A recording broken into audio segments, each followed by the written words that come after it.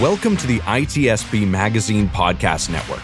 You're listening to a new episode of the Founder Pack Podcast, where your host, Brendon brings startup stories from experienced founders and other functional experts to help current and future founders get inspired and grow their knowledge with quick, tactical insights. Knowledge is power, now more than ever.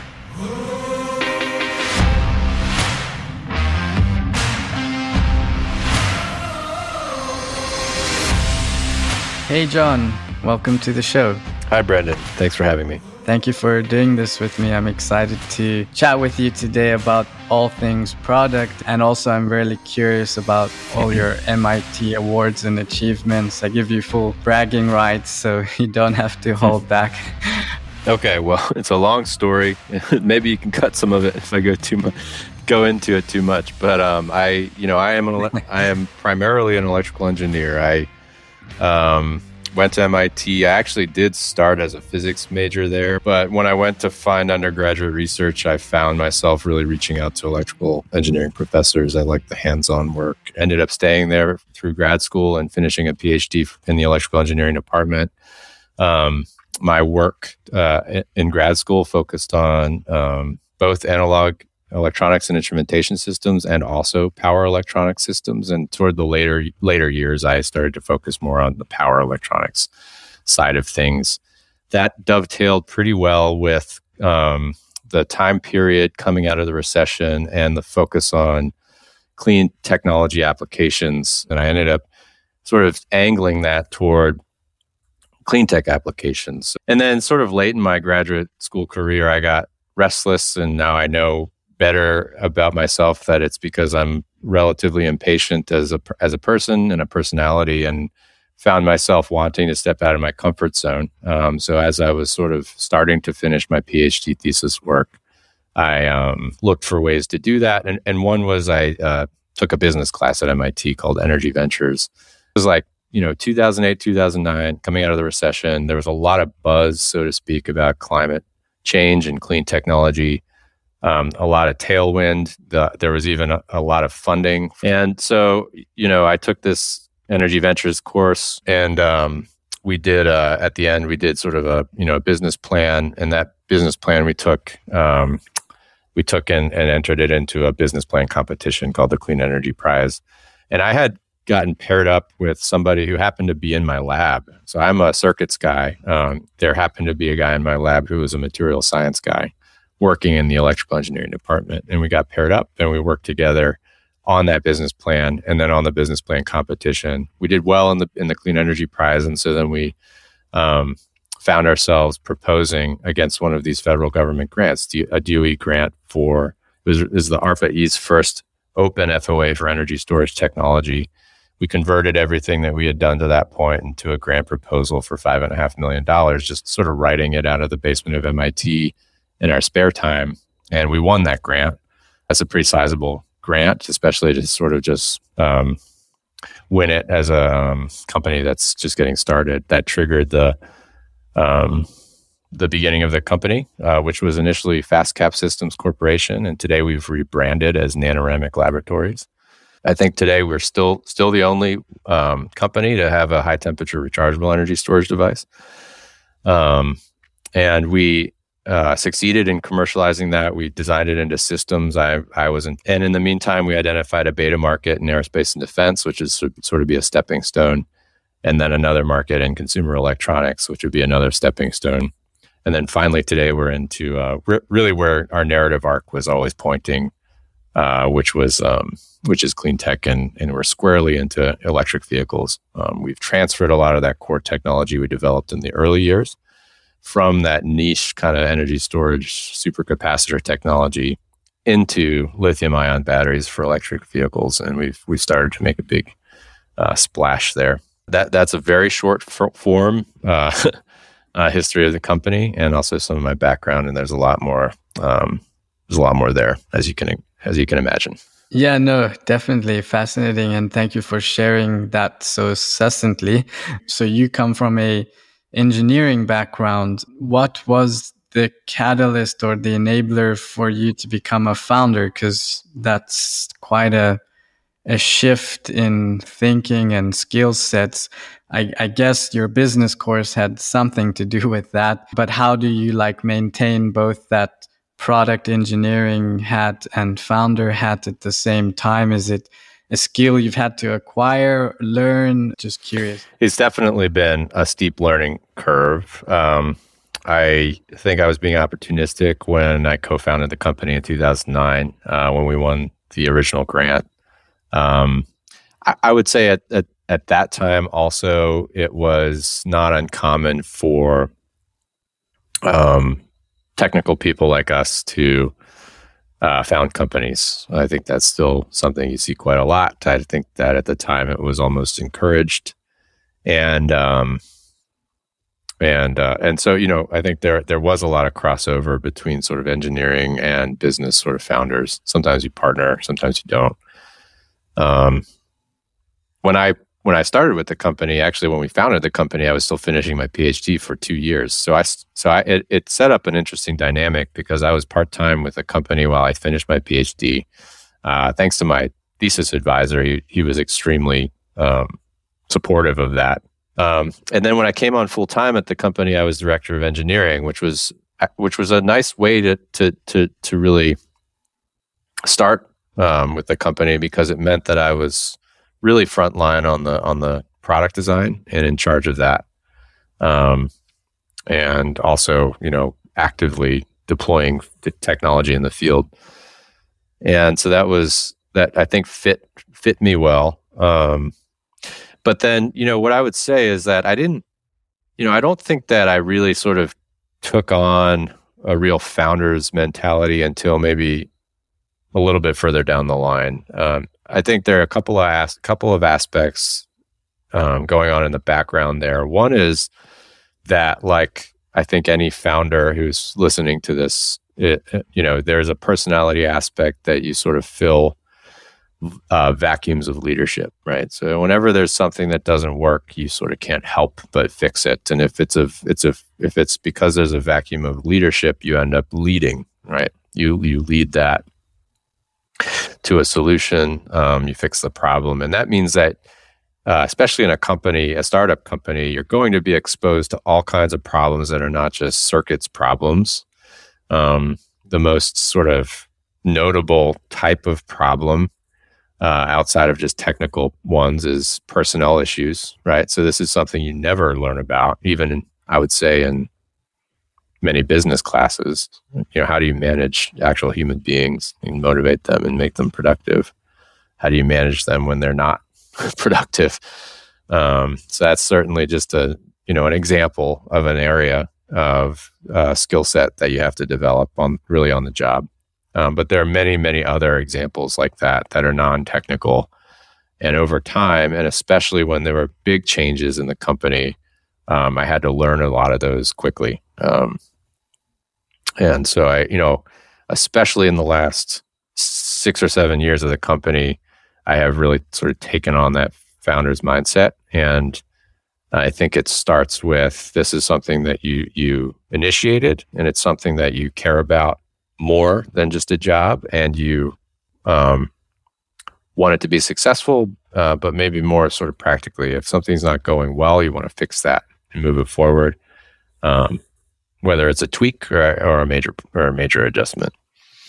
One of the things that characterized that for me was about 5 years into the company.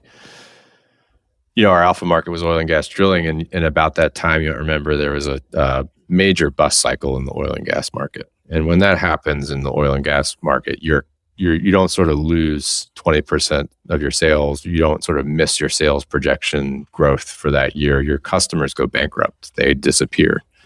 Your sales go from something to zero almost overnight. And for us as a vertically integrated engineering and manufacturing oil and gas equipment provider out of Boston, Massachusetts, it was a little bit of a wake up call, and also definitely a time for an adjustment. And we refocused, sort of right in that moment, our business model from what had become this vertically integrated supplier of oil and gas drilling systems to really the core technology and products, which are energy storage devices. I also, at that time, I was sort of volunteered by the staff to step up and sort of take over sort of acting CEO role. And that was there were moments and days there where I was really outside of my comfort zone. But there was nobody else there to do it. My co-founder was out of the picture at that point. And so there's a clear vacuum of leadership that I had to fill. And sometimes I say, like, I've had an MBA on sort of double speed, right? At least in those moments. And you learn on the job, and you learn the hard way. And, some of these lessons are ingrained in you in a way that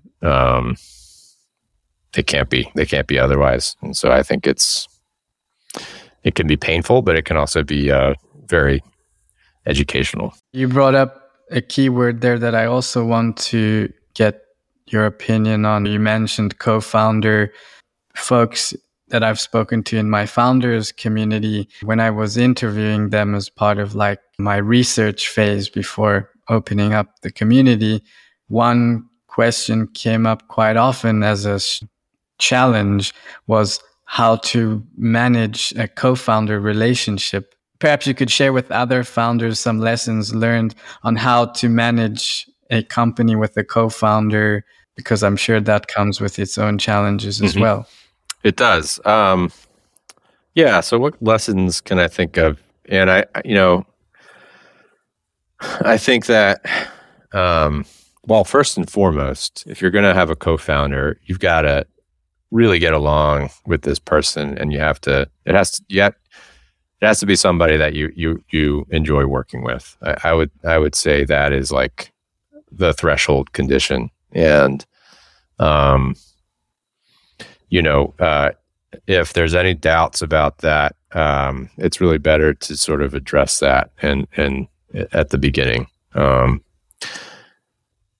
that's, I think everybody will say that's the biggest issue. Find somebody that you really, really work well with, and who you have mutual respect with. When you have, two co-founder like people in a company, it can feel crowded at the top, so to speak. And I think that it takes, maybe some maturity to get sort of used to that, and to not take things personally. But you do have to sort of find your way in terms of who is responsible for what the roles are and how you define those. And I like to use the word personas. What is the persona that you are interested in, and what is the persona that your co-founder has, and how can you kind of draw separations between that? And then, I think sort of related to that, at the end of the day, you really want to identify something that you care about, focus on that, and do a good job. So whatever that may be, and that can kind of help you define the roles between the co-founders. I think it can get messy when there's a lack of mutual respect. It can get messy when there are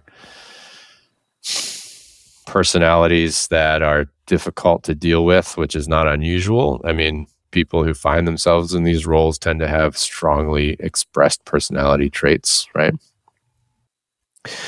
It can get messy when there isn't, when there isn't a good sort of unspoken understanding of the separation of roles. And, I would say too that keeping an open channel communication, a casual, asynchronous open channel communication is really important. So that, so that you can feel like you can speak your mind openly, and that you have that level of trust and comfort with one another. Yeah, it's an undercovered topic, I think. I'm not sure how many companies have failed because of like bad relationships with the co-founders. If I would oversimplify it in my mind, I would use the analogy of like a relationship. If it doesn't work from the beginning, probably it's not going to work ever. Or do you take another approach of getting some outside counsel? Should your VC be involved in managing the relationship or making sure that, things are going well between the co-founders? I'm mainly speaking from my... Yeah, sorry to interrupt. I'm mainly speaking from my own experiences, but I do know this is a common issue in startup companies, and it can be a hidden source of sort of friction or slow, sort of impediments for the company. It can also be something that really supports the company if it's working well, and it's not something that you could necessarily detect from the outside, but you really want those kinds of people supporting one another, having brainstorming kind of discussions, energizing each other. And if that's happening, it can be very powerful. If it's the other way and they're working against or sort of near each other or stepping on each other's feet or even undermining each other, it can kind of quietly really, really hurt the company. And so, I think it's important to try to, if you are a co-founder, to acknowledge if something like that is the case and try to address it directly, fix it, because if you don't fix it, you're not going to be successful.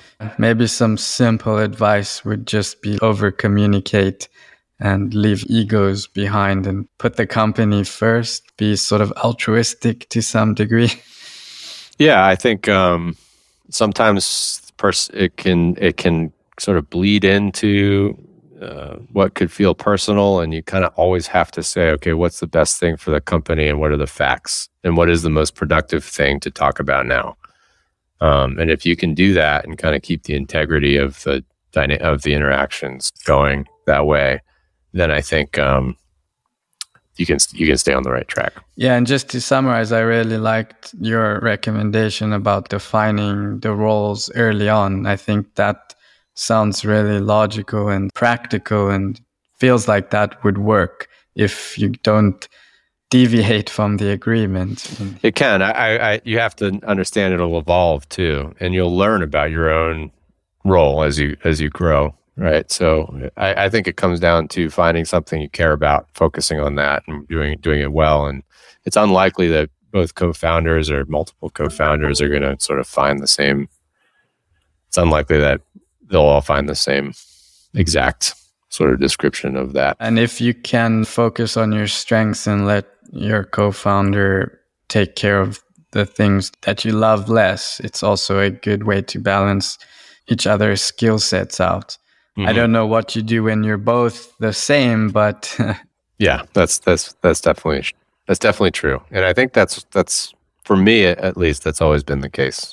I wanted to tap into specifically like your product and go-to-market superpowers based on reading through your profile. I picked up a few things which I wanted to dive deeper into. So perhaps we can walk through when you were in the early days of your startup and how you focused on the work of bringing products from concept to commercialization. Can we focus on the origin of concepts in the market and promotion? Because I think there's some overlap with SaaS products, which I think is the majority of my audience at this point. And I would like to uncover some inspiration for them to take into the software world. Yeah. So, and, sometimes we can talk about sort of technology-driven or market-driven innovation, right? And you'll also hear about disciplines or ways of thinking. If you take a Stanford business class, they'll teach you about design thinking, right? And so, there are a lot of concepts there. I would say that we have developed at Nanoramic a number of products over the years, and there's been a mix of both market and technology driven innovation. Sometimes we develop the technology in the lab, and in fact, we provide our technology folks time to sort of tinker or prototype on new concepts in the lab.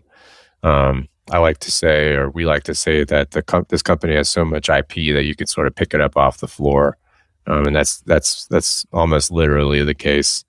at our company. And I think that we have experimented with product concept discovery over the years. And what it comes down to is, in my mind, is really sort of getting to a position where you can prototype and test the market with a concept. So, for instance, in oil and gas drilling, we had 5 or 6 product concepts that we actually prototyped and demonstrated at customer facilities, and one of those became something of a lot of interest. Then later on, another one of them became really the sort of killer app. And the other thing is that once you're at that point where you have something that you can interact with a customer, a lot of our new product concepts come out of conversations with customers about existing products. Well, could you do this instead? And what we like to call this in our sort of product development ethos is sensors. So sensing the market. How do you sense the market? What are the sensors and what are the most effective ones? You could read the news. You could read market studies. You could see what your competitors are doing. You could prototype a new product and show it to a customer and have an interaction with them about what would they be interested in. We've found over the years that that's the most effective sensor. So we have an existing product. Maybe we're selling it to a customer. They ask us about a different concept. And then we formally evaluate that concept. So we have a process for evaluating new product concepts that centers on feasibility analysis, and it covers sort of all disciplines from technology approach to go-to-market strategy and IP and legal considerations. And so a lot of our product concepts have been developed that way, sort of just getting insight from the folks on the front line who are the customers at the end of the day. That concept really dovetails really well, or lines up really well with, and this is why I bring it up at the beginning, with this concept of design thinking, showing a prototype to the market, getting feedback, iterating that, and improving it. And so, I think it's kind of all one and the same. And so, we have examples of sort of each of those along the spectrum, from technology to market-driven innovation. But I think there isn't sort of one answer to this, but sort of being aware of how these concepts evolve, come to be, and then having some discipline around how do you evaluate them, so that you don't end up with a technology that is cool in the lab but doesn't actually have a market fit. Great. And then I think it makes perfect sense to segue into a go-to-market discussion, which sounds like it's also in your wheelhouse. I wanted to get your thoughts on the concept of go-to-market, especially if you're a startup in a new category, because technically there is no market. So how do you go to market when it doesn't exist? Yeah. I mean, if you think about examples as sort of, the market coming to you, there are a number of examples of that, both in software and hardware. And obviously, Apple has always been the biggest name example in hardware. But I would also point out that Tesla, in electric vehicles, definitely has developed a hardware product. I was just going to say, and it also ties into your industry. That's right. If I really think about that approach for hardware companies, and try to identify patterns, I would guess that there's a lot of risk in developing hardware products. It takes a long time. These products have to work essentially 100% of the time, and there are a lot of intricacies that go into them. And so, if you take that approach that you're going to essentially build a hardware product, and the market has to come to you, to counteract that risk, you really need a lot of financial backing, right? And so then if you think about, Apple or Tesla. So in Apple's case, I think initially in the early days of Apple, they really kind of hit a nail on the head with their initial products, and then later on in their business, they had famously famously large sort of liquid assets and financial, purchasing power. And so I think that they were able to sort of say, the market needs this, we're going to develop this product, and then they're going to realize that they needed it. In Tesla's case, Elon Musk, I don't know that it's correct to say that he himself came with all of the financial backing directly, although he had his own financial assets, but really what he came with was credibility. So for him to access capital was far easier than it is for somebody else might be. And so he was able to create a market that he sort of believed in philosophically, that he envisioned and made it real. And it was not easy, right? But you really need, I would say, you in at least in a hardware product company, you need a lot of access to purchasing power and financial leverage to make that successful.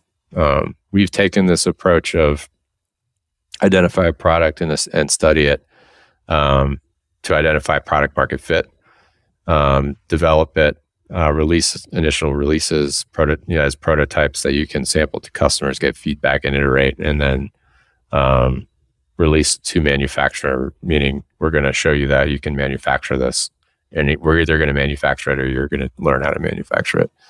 And I think that for us has become what we call this sort of product development machine that you can kind of iterate and cycle through. And as you get better at that, you can take it to higher and higher stakes. So we've gone from sort of a small market to medium markets and now to a very large market, lithium-ion batteries for electric vehicles. Do you have a framework that you use over and over to bring new products to market? You touched a little bit on some of those things, but perhaps we could spend a couple more minutes, like if you could walk us through your framework. Yeah, and so there's a lot of history in the company about what that process is and what it used to be. And, we've sort of experimented with all extremes of this for, stage gate and waterfall sort of product development to full Scrum and Agile product development. And what we've found is there's somewhere in between. You can kind of take aspects of each philosophy and implement them. We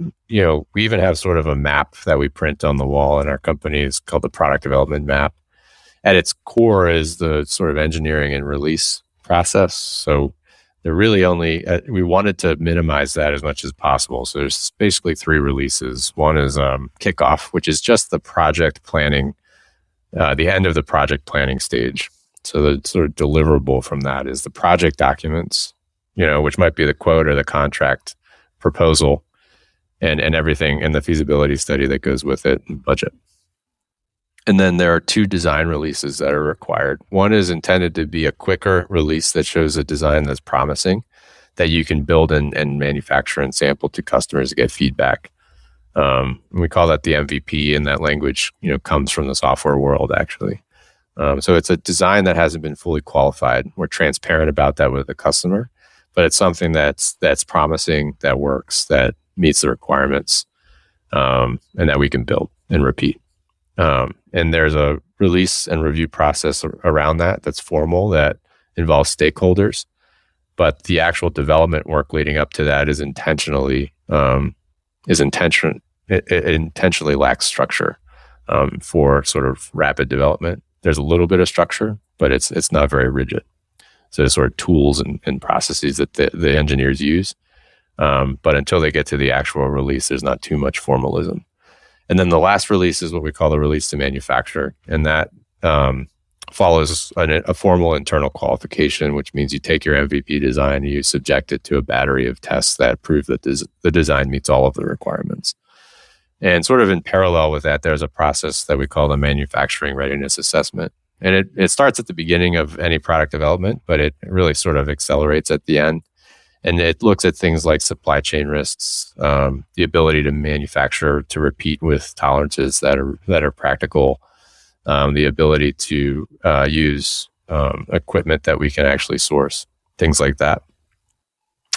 And so once you get to the release to manufacture, you've essentially demonstrated that you can repeat. This not only meets the requirements, but you can repeat the build.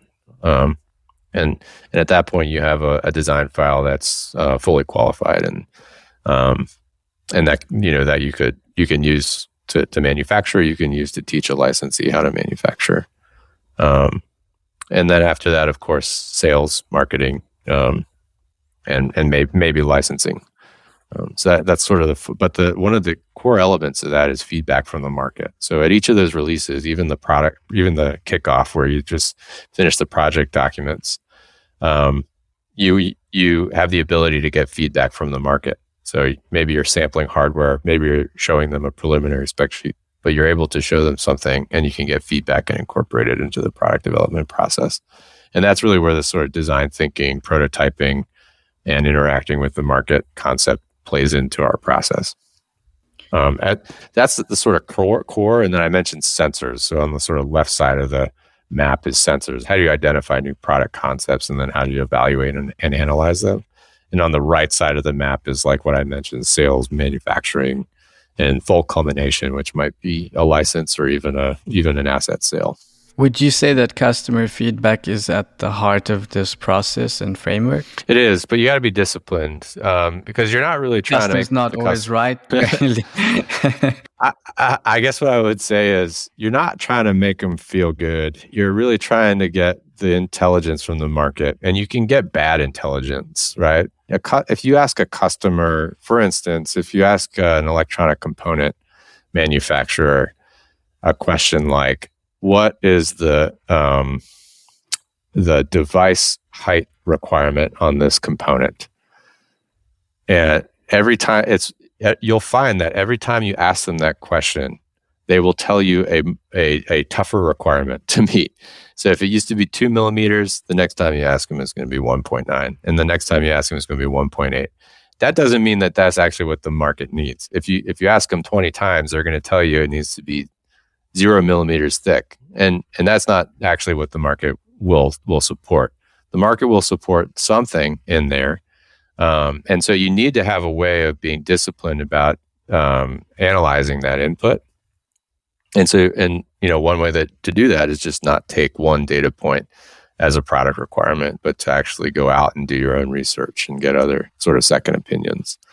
So we try to make sure not to sort of treat customer comments lightly, but in sort of both senses. Don't take it as a whimsical, I'm going to now change my product requirements, but also make sure you pay attention to it because they might be right about it. Yes, and I believe it was Henry Ford who said if you ask customers what they want, they would have asked for faster horses or something like that. I think good, cheap, and fast or something, right? Like, yeah, we're both butchering it, but hopefully everyone gets the idea. So where do you get your inspiration to be innovative? What does that process look like for you? Yeah, there are there's a few different components, right? First of all, you have to have good, innovative, and creative people around you, right? That's one thing. They have to be motivated, so they have to be doing something that they care about. I think we work on things that people care about that they think are worthwhile, and so that brings energy into creativity. And then you have to be faced with a hard problem, right? A customer says, this is not acceptable, this is not good enough, or this is our requirement, and maybe we have to find a way to meet that requirement. And almost 100% of the time, there's a solution that you can come up with. And sometimes it's a solution that nobody else has come up with, right? And you may not even realize that until later, that you've invented something or you've come up with a solution that nobody else has come up with in the past. But I think if you put those ingredients together, so to speak, that you see innovation continuously. We see that.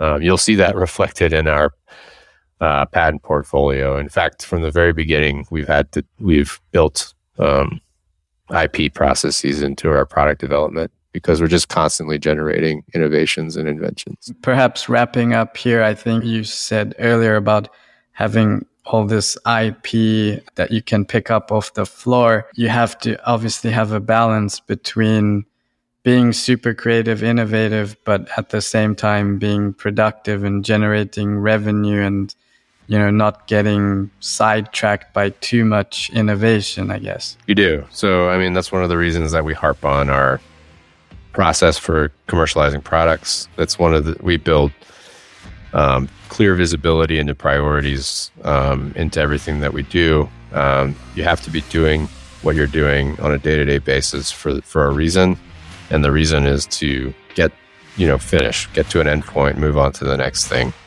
not to sort of try this, try that. So that is also a continuous process, but we try to build in tools and processes and methods for keeping everything focused on the end goal. Well, I can clearly talk to you about this stuff for hours, and we can go down many rabbit holes, but it's been a pleasure having you on the show. I really enjoyed the conversation. If anybody would like to reach out to you and pick your brain on any of these topics, where would the best place for them to reach out be? Well, first of all, you can always find information about our company at nanoramic.com. Think of it as panoramic with nano on the beginning. So nanoramic.com. You can find me on LinkedIn. Feel free to message me. This was a good conversation. I really appreciated it. Cool. So thanks a lot, Brendon. Thank you so much, John. It was a pleasure.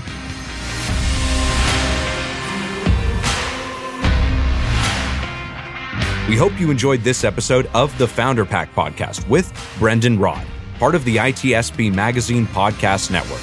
If you learned something new and this podcast made you think, then share the channel and itspmagazine.com with your friends, family, and colleagues. If you represent a company and wish to associate your brand with our conversations, sponsor one or more of our podcast channels. We hope you will come back for more stories and follow us on our journey.